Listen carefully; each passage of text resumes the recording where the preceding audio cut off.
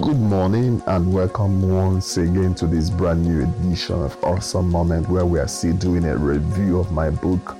But there are three main important chapters I want you to, have a taste of what he has to offer, because it's one thing to actually hear about being blessed, but how do you receive and appropriate the blessings of God over your life?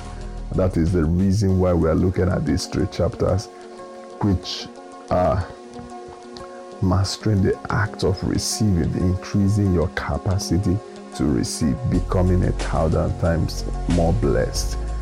It is the plan of God for you to experience that, but you have to know how to walk into it, how to experience it. So this morning, we are going to be looking at increasing your capacity to receive. Is very important. Remember, if you master receiving at this season of abundance, you will be sensitive enough to receive of every good thing that God has provided for you.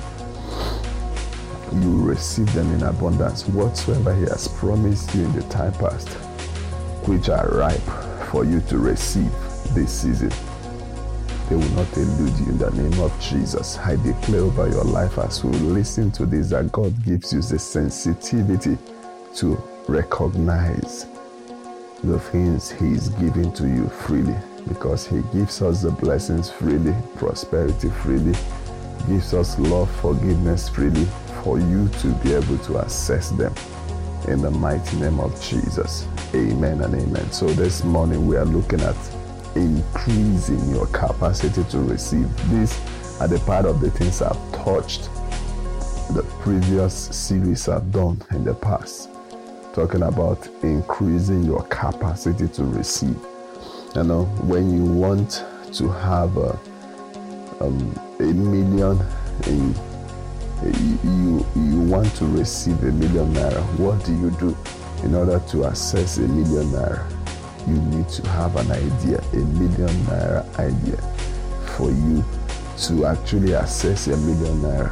You cannot have 100 naira idea and be praying for God to give you $1 million naira idea.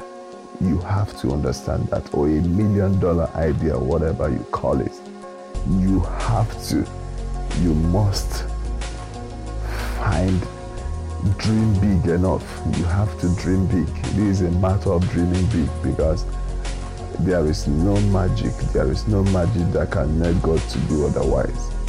God works based on the size of your mind, the size of your heart, what is happening within you, because that is what would use to size up the monetary value of what you are capable of managing. Because if you ask God to bless you and you don't have a current account, you don't have a company account, you don't even have a savings account, how would God bless you? How will somebody bless you? If somebody now wants to give you $1 million naira, will you carry it and keep it and bury it on the ground? No, you have to have $1 million idea. $1 million idea is very important, because when the money comes, you have to know how to manage it, to increase it, to multiply it. If you don't increase your capacity to receive, then when the money starts coming, then it will result to mismanagement, and that is the failure of the capacity to receive. Because the more money you have, the more magnets. The more money you magnet, the more money you attract.